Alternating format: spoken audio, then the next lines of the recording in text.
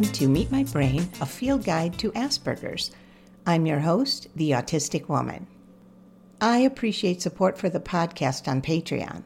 Patrons bring this free content to listeners with their monthly contributions. There's a link to the podcast Patreon page in the show notes. Please support the show. This is the fourth episode in a series on autism and domestic violence.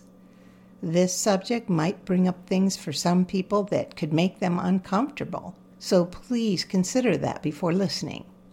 This episode is about gaslighting. Gaslighting is a common emotionally abusive tactic used by manipulators. It happens in romantic relationships, family relationships, at work, with friends, and institutions. Gaslighting is defined as a type of psychological manipulation that occurs over an extended period of time and causes the victim to question the validity of their thoughts, perception of reality, or memories. The term comes from an old movie called Gaslight.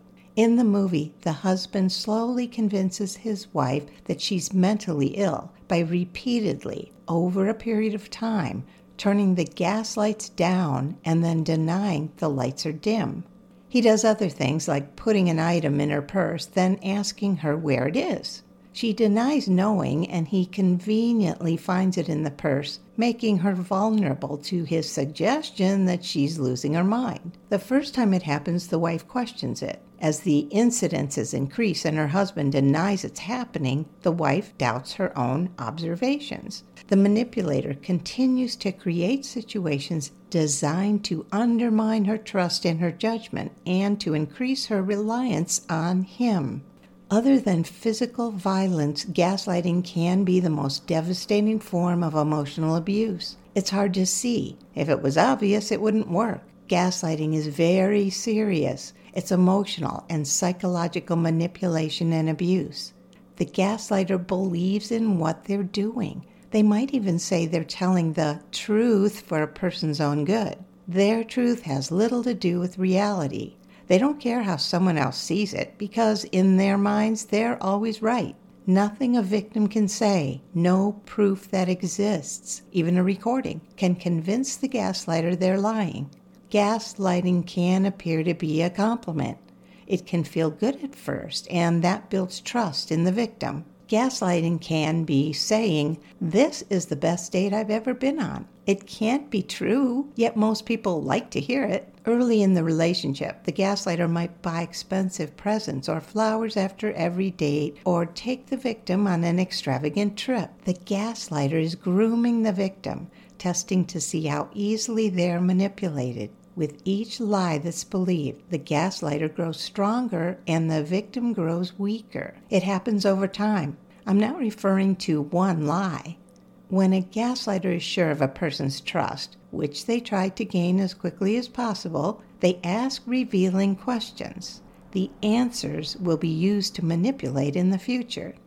What appears to be innocent or sharing is not.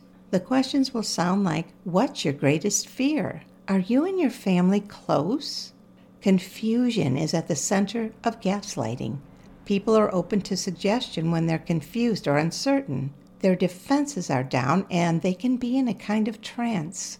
What gaslighting is intended to achieve is to keep the victim off balance, to have a victim question how they perceive reality, to undermine the victim's self-trust, to gut the victim's self-esteem, to make it impossible for the victim to criticize or judge the abuser, to make the victim believe they're losing their mind, to make the victim accept that their beliefs and emotions are wrong, to question their own actions, to feel lost or crazy or ignorant, to feel they can't trust their own decisions, to lose a sense of self, to question themselves, their competence, their ability, their adequacy, to make them think they're never good enough.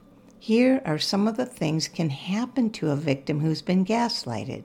They might stop caring about how they look. They might start to dislike their job or feel inadequate at it. They'll lose interest in their hobbies. They'll believe that they can't do anything right. They'll avoid friends and isolate themselves. They may have increasing depression and hopelessness. They don't know what they like or dislike or care. They can't concentrate. They feel like giving up. They feel suppressed anger. They're indecisive due to a lack of trust in their decisions, needs, and wants. I experienced gaslighting over a period of years. At first, my instinct or intuition helped me, kind of. When my partner said something insulting that hurt, I would immediately feel a pain in my chest. It would last only a second or less. My brain would say, "That's not true." Then my autistic brain would shut down. I couldn't wrap my head around it. I felt conflicted. Later, I thought about it and felt confused. I would describe it as a picture in my mind of me treading water in the middle of the ocean and not knowing where the land was. My navigation system wasn't working. Eventually, I learned that if I argued or tried to prove my point, he would walk out or insult me more or get loud and angry. I learned not to say anything. It wasn't worth it. I was in a lose-lose situation that made it easy for him to get away with whatever he wanted. In that relationship, I was having constant meltdowns. I didn't leave him. I convinced myself he loved me and that I just didn't know how to have a relationship. Gaslighters confuse others by constantly lying. My partner would get this funny smirk on his face and a kind of gleam in his eyes. I got to know this look well. Years later, when I went on a blind date, I admit I was analyzing the guy and looking for signs. After about 20 minutes, he said, "I can see the future, the two of us laying in bed cuddling. That's where I want to be, with you." He waited for me to say something. That same familiar smirk spread across his face. Gaslighters know they're lying and they will never acknowledge it. If you were to show them evidence of the lie, like a video, a text message, a picture, anything, it won't change their story. They will love watching you struggle to get them to admit it. They'll even throw in one of their catchphrases like, "Can you hear yourself?" or "You're being irrational." Oh, and that will most likely end the conversation. A victim might ask herself, "That isn't true. Why is he saying that?" Which can become, "That's not true. Why do I stay with him?" Which really means, "What's wrong with me?" A favorite gaslighter's technique is called future faking. In a relationship, it's the guy who tells his girlfriend they're going to get married, and 7 years later, they still haven't set a wedding date. Future faking is intentionally vague and sounds like, "As soon as I get a better job, as soon as we can agree on a place, when you're more stable, next year after the holidays."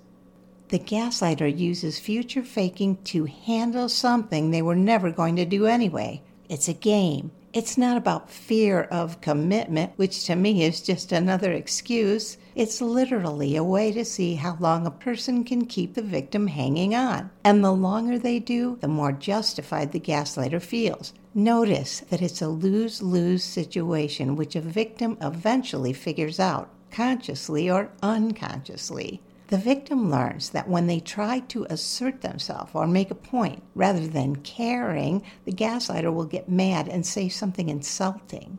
Gaslighters play to win, and they always do.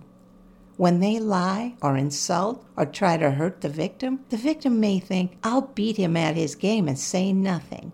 Saying nothing empowers the gaslighter. It gives them permission. It's feedback that gaslighting is working. It doesn't just happen in romantic relationships. The day I graduated from law school, the family planned to go out to dinner. After the graduation ceremony, one of them announced, "There's really no reason for us to go out tonight. Let's wait and see if you pass the bar exam." I felt so hurt I didn't respond. I just stood there. The statement was meant to diminish my achievement. Not only was it future faking, it cast doubt on whether I would pass the exam. Here are some of the ways autism made me easy for a gaslighter to fool. If I had a meltdown, I was told that I was out of control, too emotional. In general, change doesn't bother me. Leaving a bad relationship or job is a huge change that causes me great anxiety. At times it seems like relationships come naturally for others, so I might trust other people's opinions over mine. I got the message throughout my life that there was something wrong with me. I was too shy, too sensitive, too whatever. There was a time when I thought being accommodating was of value. It's what nice people do. I often see the world as black or white. I like clarity. Confusion is gray. Analyzing it or ruminating doesn't work to give me any answers. I trust easily. If someone said they were there for me, I trusted them. I thought if I was honest, they would be too. I follow the rules. Gaslighters have two sets of rules, one for themselves and one for everyone else. I have empathy. I know how it feels to be hurt, and I don't want to do that to someone else. A gaslighter loves this. They play the victim when it's to their advantage because it works. I have compassion. When the gaslighter told me I didn't, I tried harder to prove it. I'd worry. I knew I had compassion. Did I lose it? Compassion is black and white. You're compassionate or you're not. You have it or you don't. You don't lose compassion. Gaslighters are good at appearing to have a sixth sense. They certainly pick up on autistic traits. They observe people and learn what works. It becomes a game that they practice throughout their lives, and that's what makes them good at it. Gaslighters have favorite phrases they use to manipulate, confuse, and control a victim. Things like, "You can't take a joke. You're imagining things. You were there, don't you remember? Stop being so sensitive. You're upset over nothing. You need to learn how to communicate. It's always something with you. Stop taking everything I say so seriously. You're the only person I have these problems with. You're always jumping to conclusions. Do you hear yourself right now? I never said that. You're irrational. You overanalyze everything. Don't take everything so personally. We talked about this, don't you remember? You're reading too much into this. You're overreacting, just get over it." All gaslighting is made up of lies and distortions of the truth. Not all lies are gaslighting. Not all the things we say to each other in an argument are meant to gaslight the other person. It's a pattern over time, leaving the other feeling confused. As humans, we see things differently. People question each other's motives. It's not gaslighting when it's genuine, when one person listens to the other and considers what was said. Gaslighting and poor communication skills are not the same thing. When a poor communicator is asked to take another person's point of view into account and sincerely listens to requests to do things differently, they might be autistic, but not gaslighters. Gaslighting is meant to control. It's meant to take away someone's power. It's done from a position of authority, real or imagined. It steals self-esteem, confidence, trust, happiness. It's for the gaslighter's benefit at the victim's cost. It can be especially difficult to walk away from a gaslighter because a victim has been brainwashed and believes they're incapable of handling their own lives. A victim can fool themselves after being manipulated by a gaslighter because they're used to seeing the negative in themselves. Years after a relationship or job has ended, a person can continue to question their adequacy, their competence, their value. There are other ways we are gaslighted. For example, some politicians engage in future faking. Anytime someone with a history of untruthfulness makes a promise about something they say will happen later, they're future faking. Organizations say they don't discriminate. They don't consider race, gender, sex, religion, age, or disability in making hiring decisions. A friend of mine purposely left his date of graduation, licensing, and employment off his resume because he was concerned that his age would take him out of the running for a position. His experience and accomplishments should have been enough. He managed a successful business, received awards and recognition for his work, wrote a book, and was seen as a leader in the community. Why does it matter when he graduated? He was told he had to supply the dates in order to be considered for the job. We're gaslighted by the researchers who use disproven theories to describe autistic traits. A gaslighter is not swayed by facts and knows how to sound like an authority. What's ironic to me is that as an autistic, if I were to provide proof that some research is wrong, a gaslighter might say things like, "You don't get it. You're hyper-focused on just one part of the research."